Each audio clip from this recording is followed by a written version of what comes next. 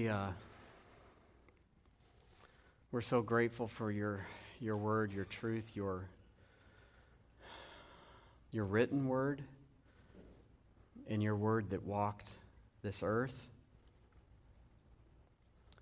for providing us with Jesus as our message of salvation, our message of reconciliation, our message of sanctification, our message of redemption, our final word. Lord, we want you to teach us from him this morning. And allow your Holy Spirit to pry open our hearts and our minds to be able to receive it. We pray these things in Jesus' name. Amen. So in the narrative of Jesus' life, we are here on the other side of the triumphal entry. We are in the opening of Jesus' Passion Week before his crucifixion. You've probably noticed, and I've referenced the fact that John is very specific with the things that he chooses to highlight. He will present a narrative in which he pretty well explains very succinctly Jesus' rejection by the Jewish people, and then enters into the night before his arrest and crucifixion. Whereas the other three Gospels go into Jesus' teachings through the Passion Week, through his time on the Temple Mount and being questioned by Pharisees and Sadducees and things like that. John cuts all that out and gets to the point of Jesus' rejection by the Jews. But here today we hear of Jesus' final teaching, if you will, of what John shares to the crowd and to his presentation of the gospel. And so to just kind of catch you up, Jesus has been, after raising Lazarus from the dead and then issuing into the Passover season, he's anointed by Mary in a home in Bethany. We have seen Judas's heart exposed as he is angry about this expensive anointing being used in this way.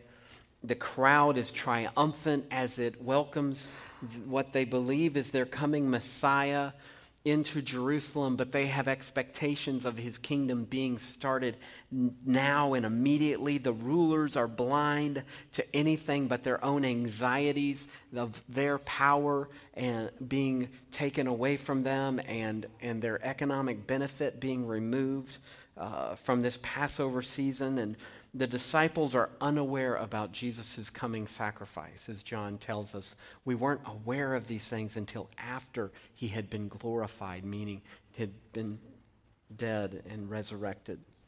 And we've been looking at chapter 12 as setting the stage for our redemption. And these verses, which are a part of our passage this morning, have been central for us, where Jesus teaches, whoever loves his life loses it. And whoever hates his life in this world will keep it for eternal life.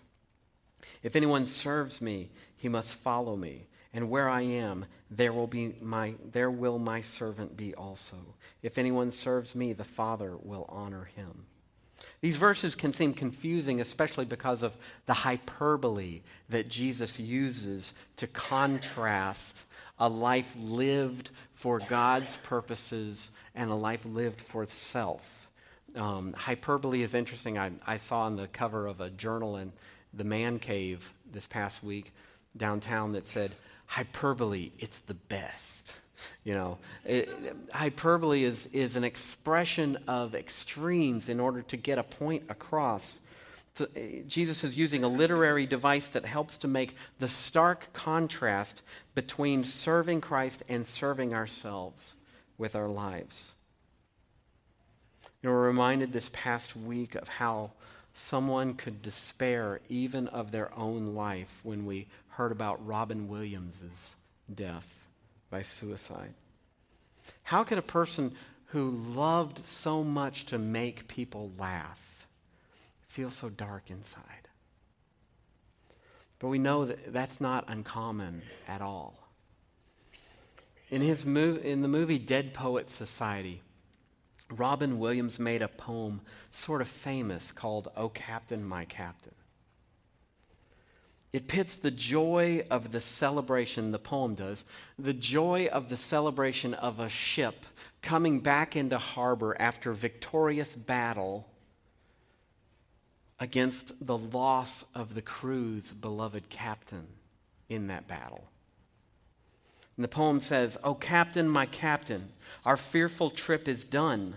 The ship has weathered every rack. The prize we sought is won. The port is near, the bells I hear, the people all exulting. While follow eyes the steady keel, the vessel grim and daring.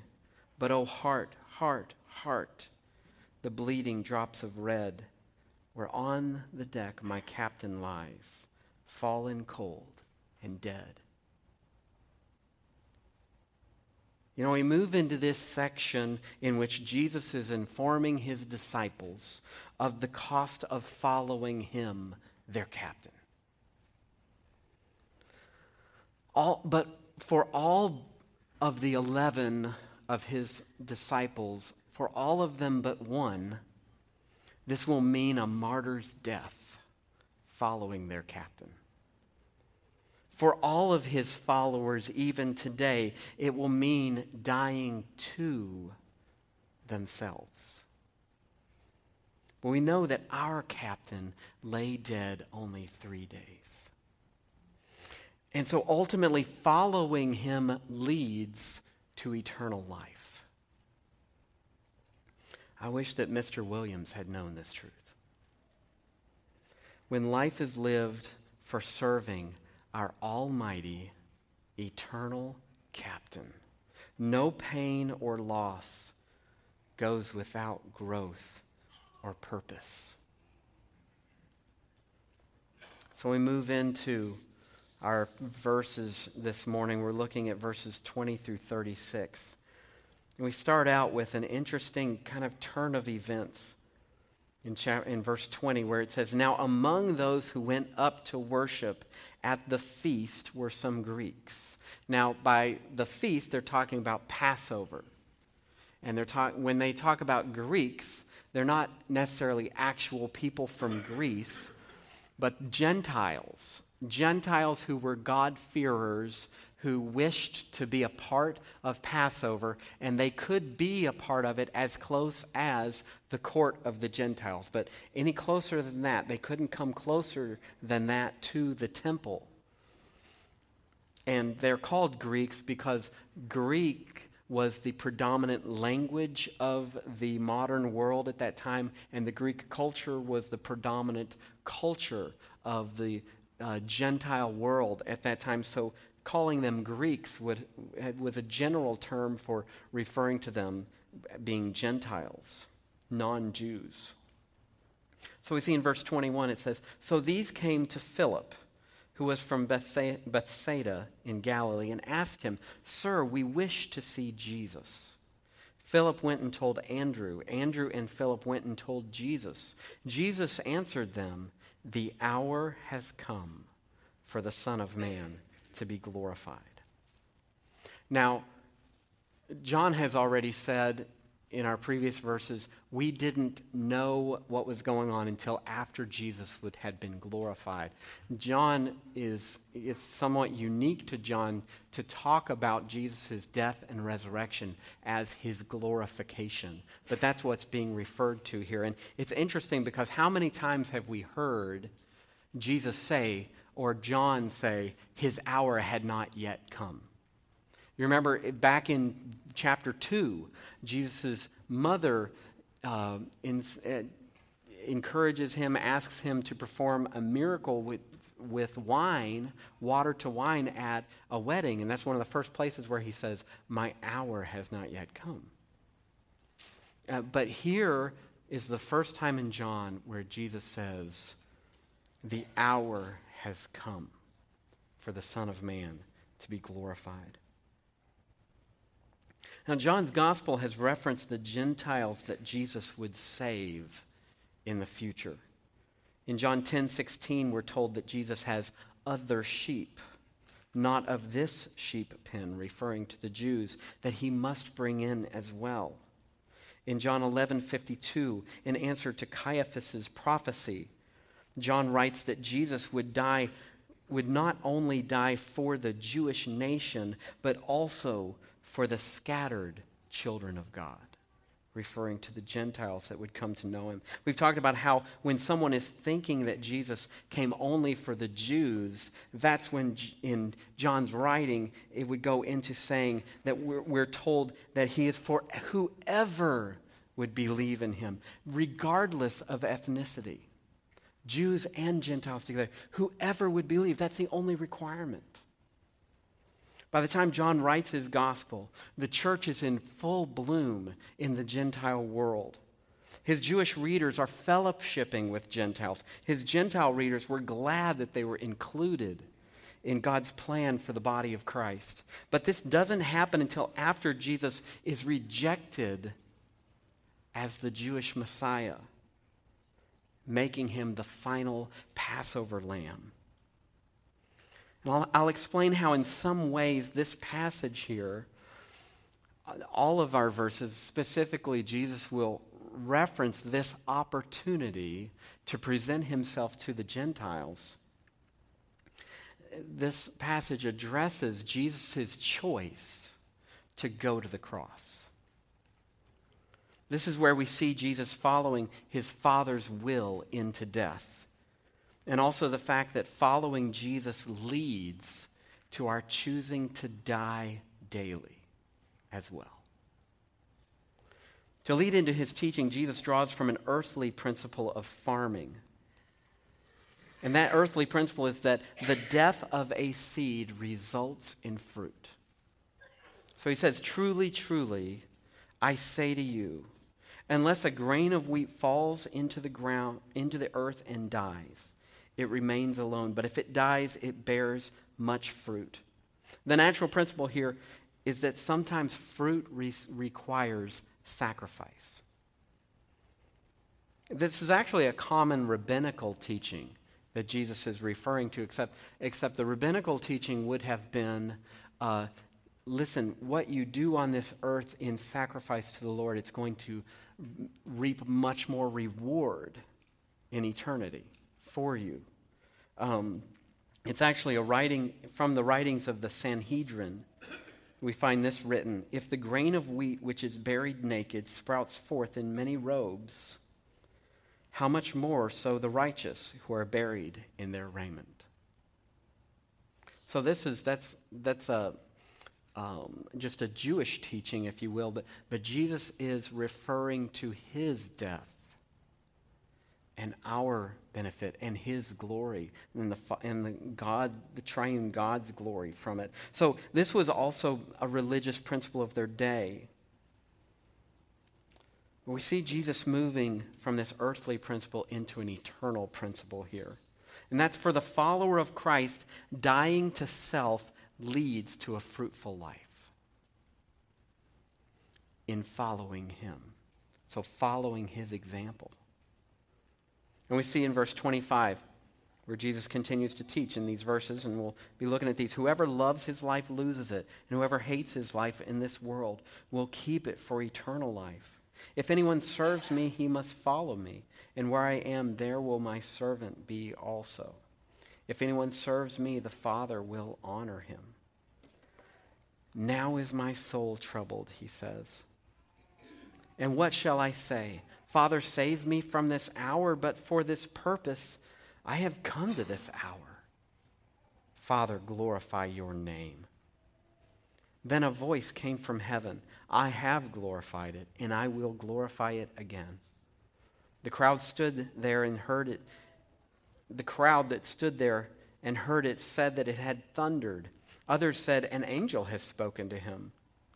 Jesus answered, This voice has come for your sake, not mine. Now is the judgment of this world. Now will the ruler of this world be cast out. And I, when I'm lifted up from the earth, will draw all people to myself." He said this to show by what kind of death he was going to die. So the crowd answered him, "We have heard from the law that the Christ remains forever. How can you say that the Son of Man must be lifted up? Who is the Son of Man?" So Jesus said to them, "The light is among you for a little while longer. Walk while you have the light, lest darkness overtake you. The one who walks in the darkness does not know where he is going.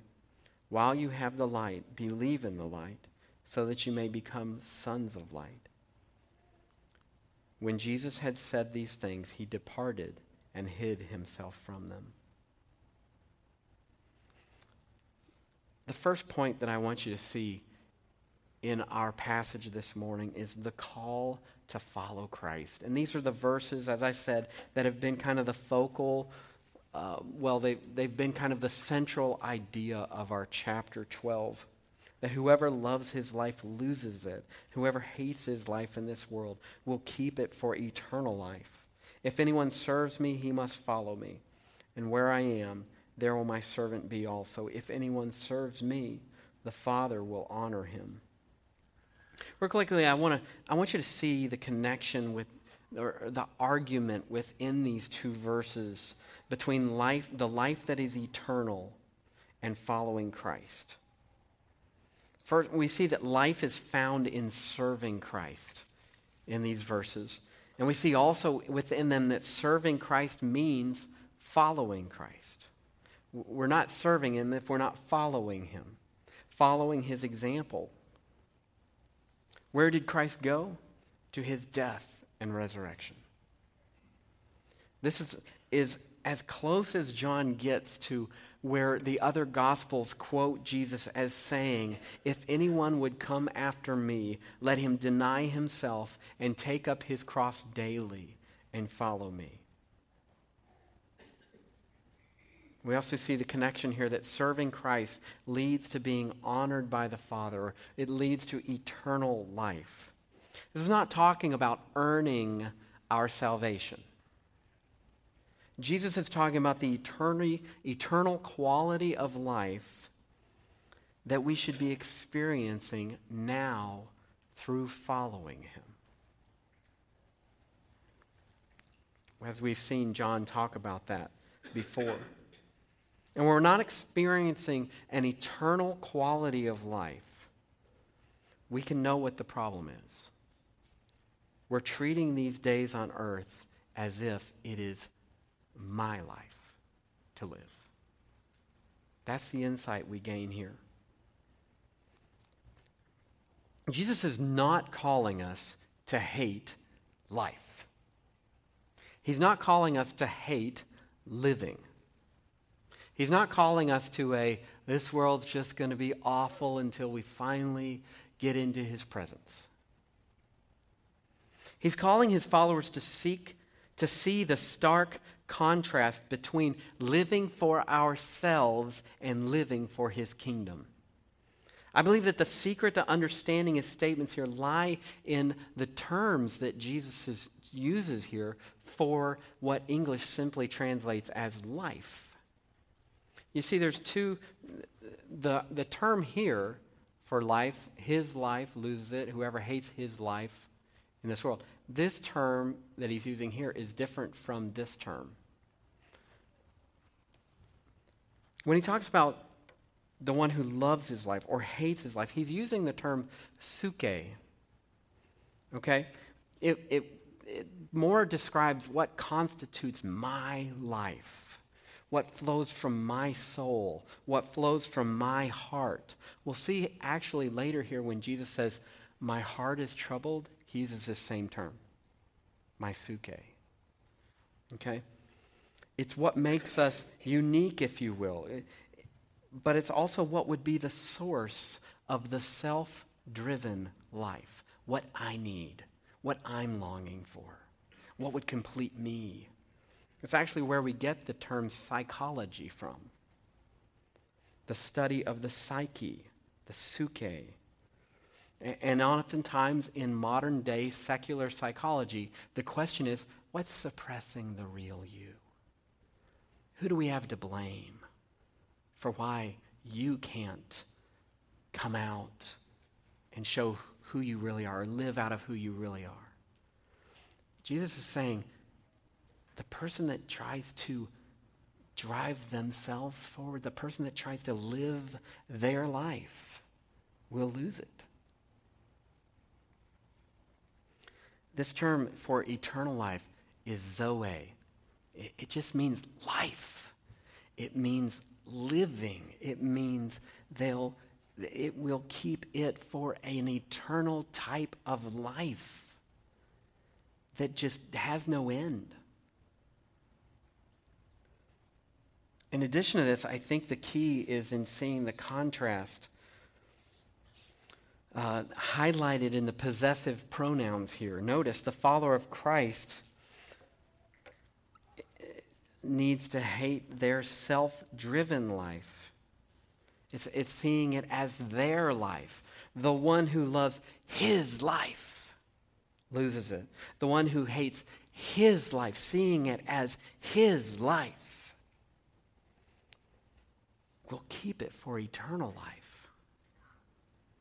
It's in, do I possess it as my life?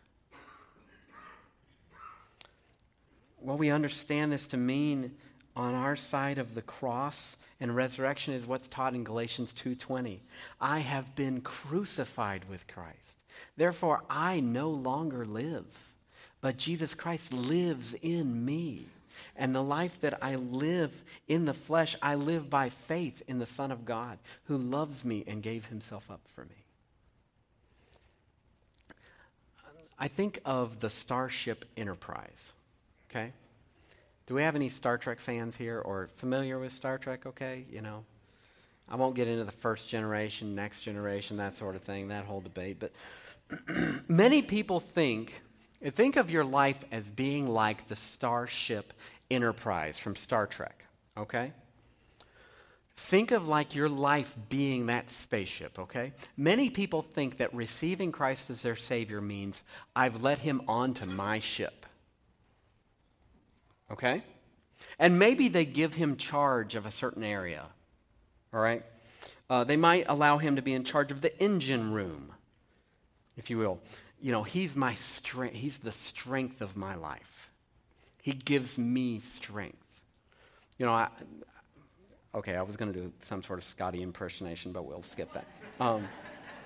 Or maybe I've got him in charge of the sick bay. He's where I go when I need help, when I'm just kind of out.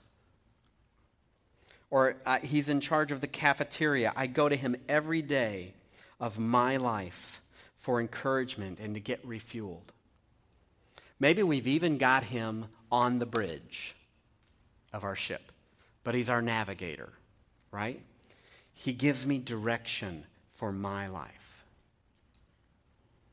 Jesus belongs on the bridge, and those Star Trek people would understand this. He belongs with the comm. Okay, that means in the captain's chair, in command. It's intended to be his ship. We know how that works. The one that's sitting there, all of a sudden, it's his ship. Regular repentance allows me to be reminded that I'm supposed to be losing my life, that I'm supposed to be getting out of the chair and giving it back over to him. I'm supposed to be out of that captain's chair. He's supposed to be sitting there. For those of us who are married, we wake up with the opportunity to get out of the chair every day. We wake up with the opportunity to die to ourselves.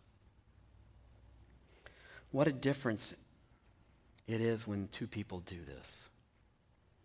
And how sad it is when we claw and scrape for what we think should be ours. And the other side of the marriage bed becomes enemy territory. We're called to see our spouse as an opportunity to live for Christ every moment of every day. I loved the quote that was shared by the speaker at the men's conference, where he was sharing the insights from a man who had been married for over 60 years. And it said something like excuse me, something like this: a successful marriage is a matter of dying every day and experiencing resurrection power.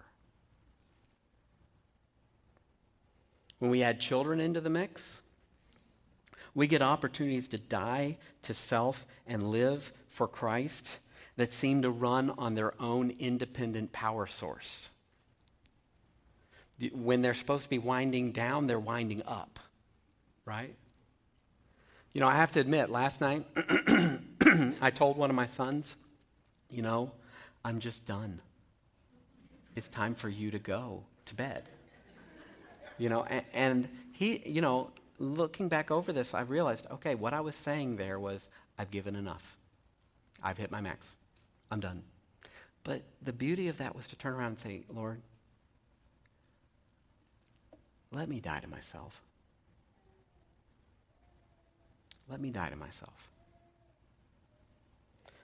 There are opportunities. We have opportunities with kids to serve the Lord when being asked why all day long. But our intentionality to live for Christ and our confession of failure when we fall short prepares the next generation for glorifying God. But I'll tell you this, sadly, our refusal to see our home as a place that teaches us to die to ourselves just causes the Sunday school stories to fall on hardened hearts because mom and dad don't really seek to live it. It's not about being perfect. It's just about realizing I'm not, and I need to grow. And this home environment is the perfect place for that. We serve Christ's body, the church, and it never runs out of needs. Never. If you ever ask yourself, will there ever be an end to the ministry that needs to be done? The answer is no. But if it just kind of simply goes on being done, someone else is doing it. This is because the reason why it never runs out is because being a part of the body of Christ is about attaching yourself to a group of fellow broken people who will forever be giving you the opportunity to die to yourself and to die what you might have had planned for Saturday. It's an opportunity to grow closer to Him. It's an opportunity to follow Christ. We don't have a Lord who simply sits on His throne and commands us to sacrifice our lives. We don't serve a general who simply sits on a hill watching his soldiers from afar. We have a Savior who says, follow me in dying to yourself. And you'll also follow Him in living resurrection life. And we see that in verses 27 through 33. The example to follow, it's Christ. These verses that follow are a sort of Garden of Gethsemane for the Gospel of John. John does not describe much of the Garden of Gethsemane. He doesn't quote Jesus as the other Gospels do. It doesn't mean he doesn't believe it happened. Of course, John is writing for a different purpose. The other Gospels go into that moment of Jesus saying, Lord, if it be your will, please have this cup pass from me. Nevertheless, not my will, but yours be done, which is if you fall back on any patent prayer from the Bible, that would be the one.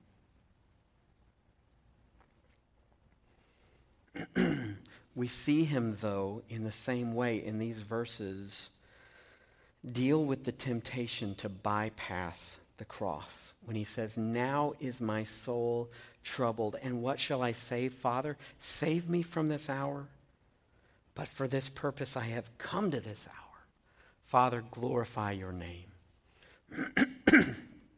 Again, when Jesus says, my soul is troubled, it's the same term, my suke. My heart, my life, the temptation to make this my life. Jesus ignores the temptation to live out his own life. But we see his desire to glorify the name of the Father. The Expositor's Bible Commentary says, should he ask the Father to spare him from the cataclysm that was so rapidly approaching? Had he done so, he might have averted seeming disaster at the price of failing to achieve his redemptive purpose. But Jesus adhered boldly to his original purpose of completing the mission God had entrusted to him. His resolution was final. He wanted the Father's name to be glorified no matter what the cost. And then we read, as it continues, then a voice came from heaven. I have glorified it, and I will glorify it again. And then these sad words. The crowd that stood there and heard it said that it had thundered. Others said, an angel has spoken to him. A 17th century pastor writes about this, and he says, it was a monstrous thing that the multitude was obtuse to so plain a miracle. Some were deaf and caught what God had pronounced distinctly as a confused sound. Others were less dull, but yet detracted greatly from the majesty of the divine voice by pretending that its author was an angel. But the same thing is common, meaning the same thing happens today. God speaks plainly enough in the gospel, in which there is also displayed a power and energy of the Spirit which should shake heaven and earth. But many are as cold towards the teaching as if it came only from a mortal man. And others think God's word to be a barbarous stammering, as if it were nothing but thunder. End quote. As a blessing for us, Jesus explains what the crowd is missing. That Jesus would gain the victory as planned, even as all will appear to have been lost. It says, Jesus answered, this voice has come for your sake, not mine. Now is the judgment of this world. Now will the ruler of this world be cast out. And I, when I am lifted up from the earth, will draw all people to myself. And then John writes, he said this to show what kind of death he was going to die. Now describes here a few things that are going on in this moment. First of all, man's separation from God will be dealt with in Jesus' crucifixion. This will take place as the sky grows dark and what seems like the triumph of all that is evil over God's Son. But instead, it will mean the wrath of God being poured out on his Son that will enable us to be set free from sin and from Satan. That moment that Satan, I believe, thinks that he has won will turn into his destruction. And the time bomb will start ticking on his rule. We're told also that Jesus' death by crucifixion is what he's speaking of in terms of being lifted up. Now, the term all in Scripture, that it can mean all as in everyone on the everyone, everything, or whatever category it's describing, or it can mean all kinds. When Jesus says, I will draw all people to myself, he's saying, I will draw all kinds of people, vis-a-vis you Jews and the Gentiles as well. All kinds of people are going to be drawn to me when I am lifted up. And it's through his crucifixion that Jesus will draw them. And these kinds will include Jews as well as Gentiles who desire to speak with Jesus, as these do. And remember, it's their seeking him that sets off this teaching section.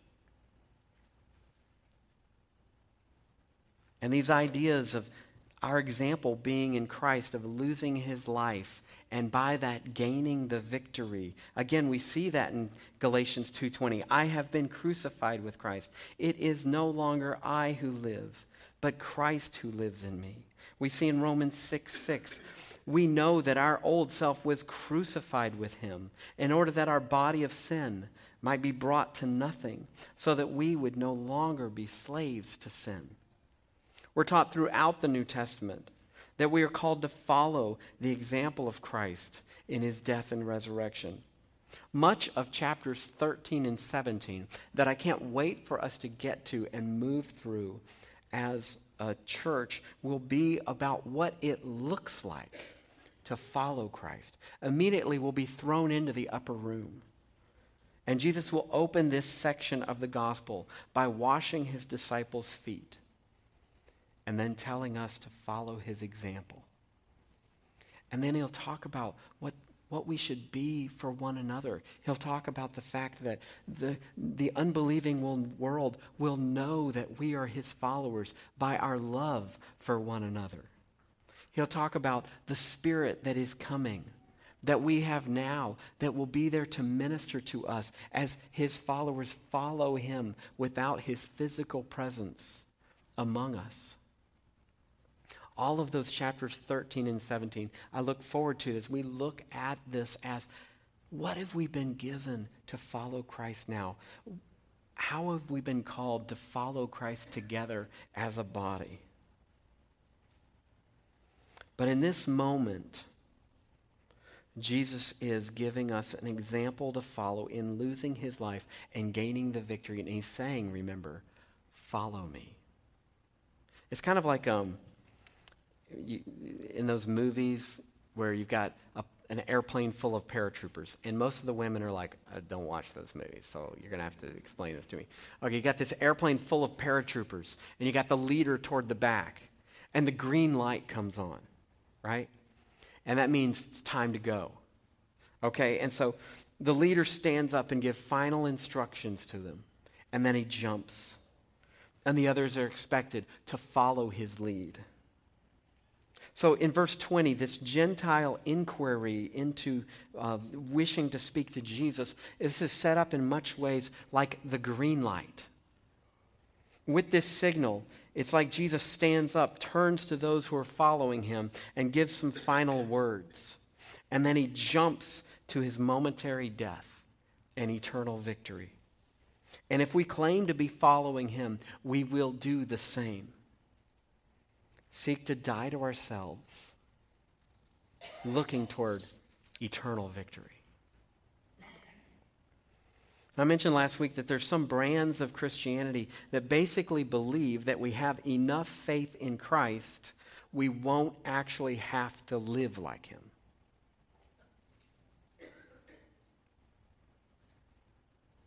And I think that we try to avoid discomfort. We all do this. We try to avoid a change to our plans of achieving the American dream.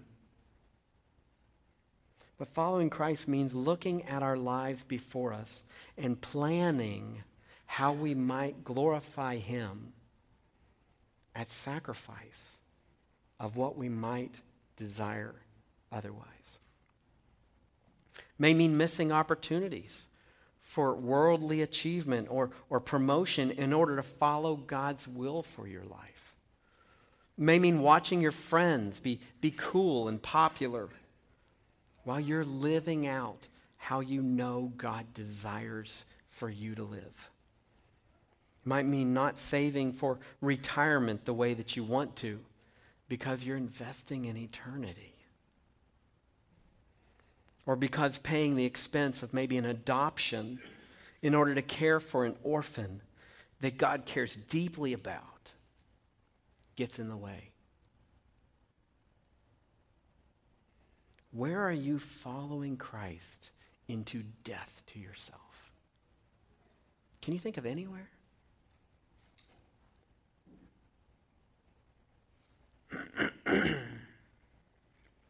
Well, as we've seen happen so often, Jesus closes his teaching, calling the Jews to believe on him for salvation.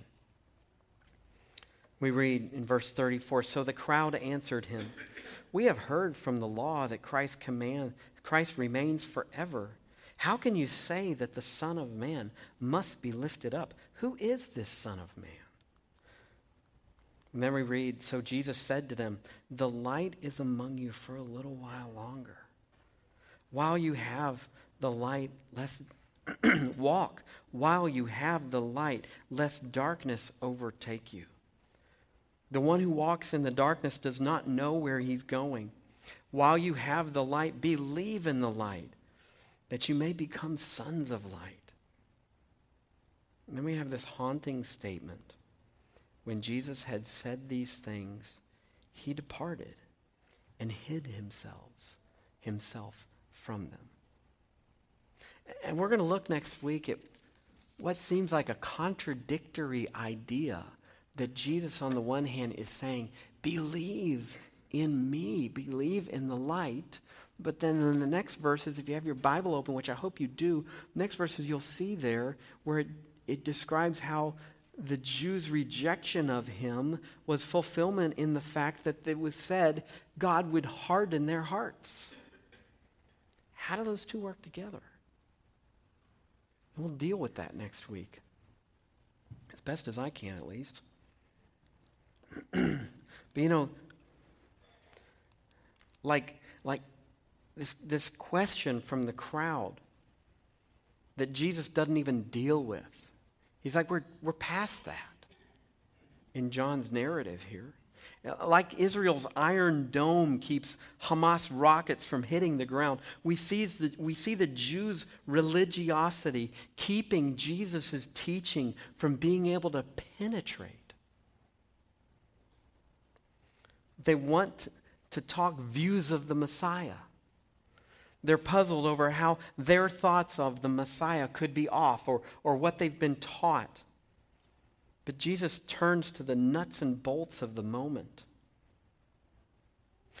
Calling Jesus the light points to the fact that he himself is the truth that overcomes the darkness of lies. We've seen this again and again in the Gospel of John. Light and darkness talked about. He also warns those around him that the time is coming to a close.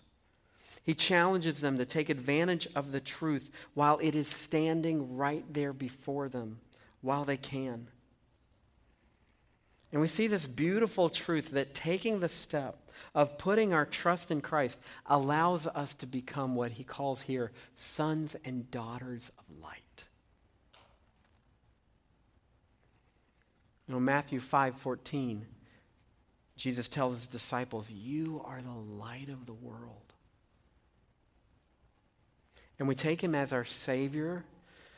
We are intended to take his mission as the purpose of our life, following him.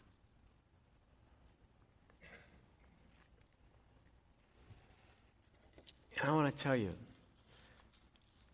I can't pass by these verses without feeling that the same offering needs to be made. Just like what I said, these Jews in all of this teaching could be sitting there going, well, can we talk about this over here? Because that's interesting because I don't interpret Isaiah in that way. He's like, you need the gospel. And the fact is, you can sit in church all of your life and it just not getting through. But if this is a morning where you're just sitting there and you're like, okay, wait a second.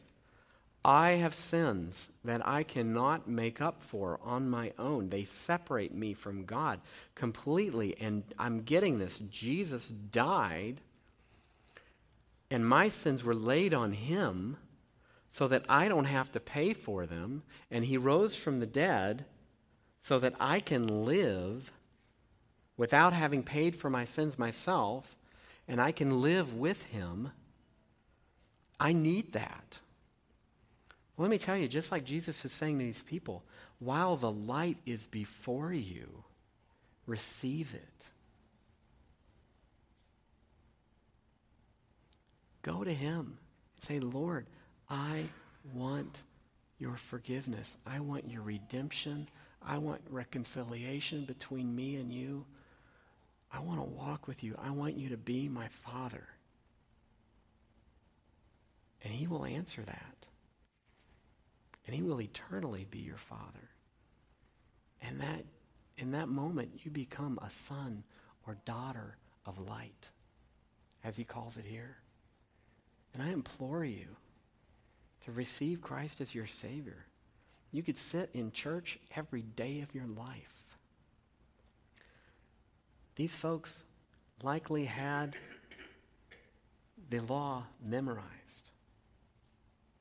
And Jesus is saying, become children of light. We must receive Christ as our Savior for it to mean anything.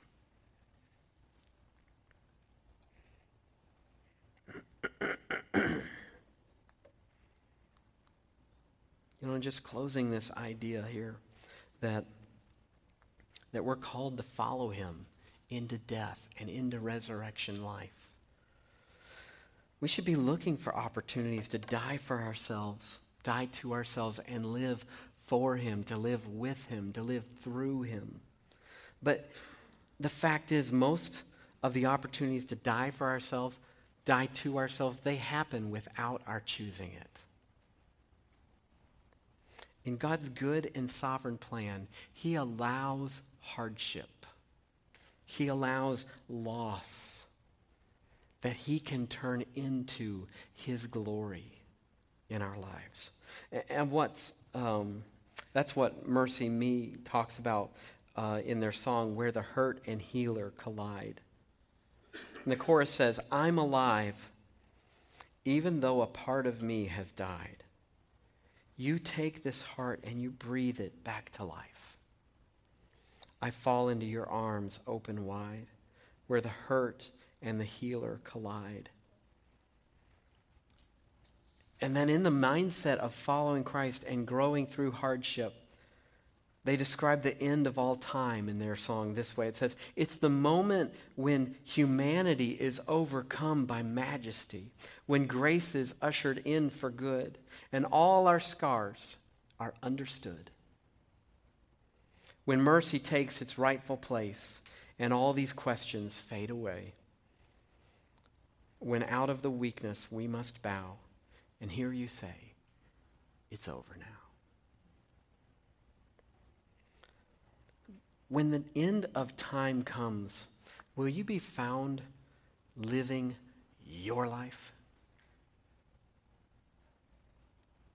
Or will you be found following Christ by dying to yourself and already experiencing eternal life?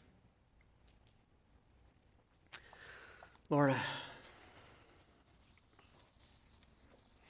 we have inconveniences, we have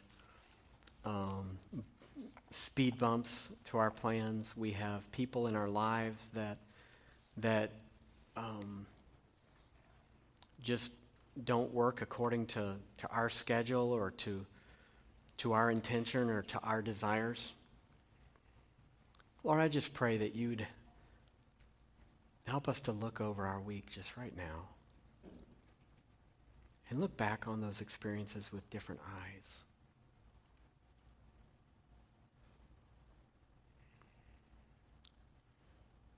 Lord, if you are our Father, if we walk in you with you in the righteousness of Christ, then everything you bring into our life is for our good and for your glory. And it's meant to make us more like your Son. Lord, I just pray that you give us new eyes to see this coming week. Lord, that you help us to see the opportunities that we have to die to ourselves and to live for you. That you'd set our priorities according to your priorities. That you'd set our hopes according to your plans. Lord, I pray that you give us the joy of losing our lives and finding them in you. And I pray these things in Jesus' name. Amen.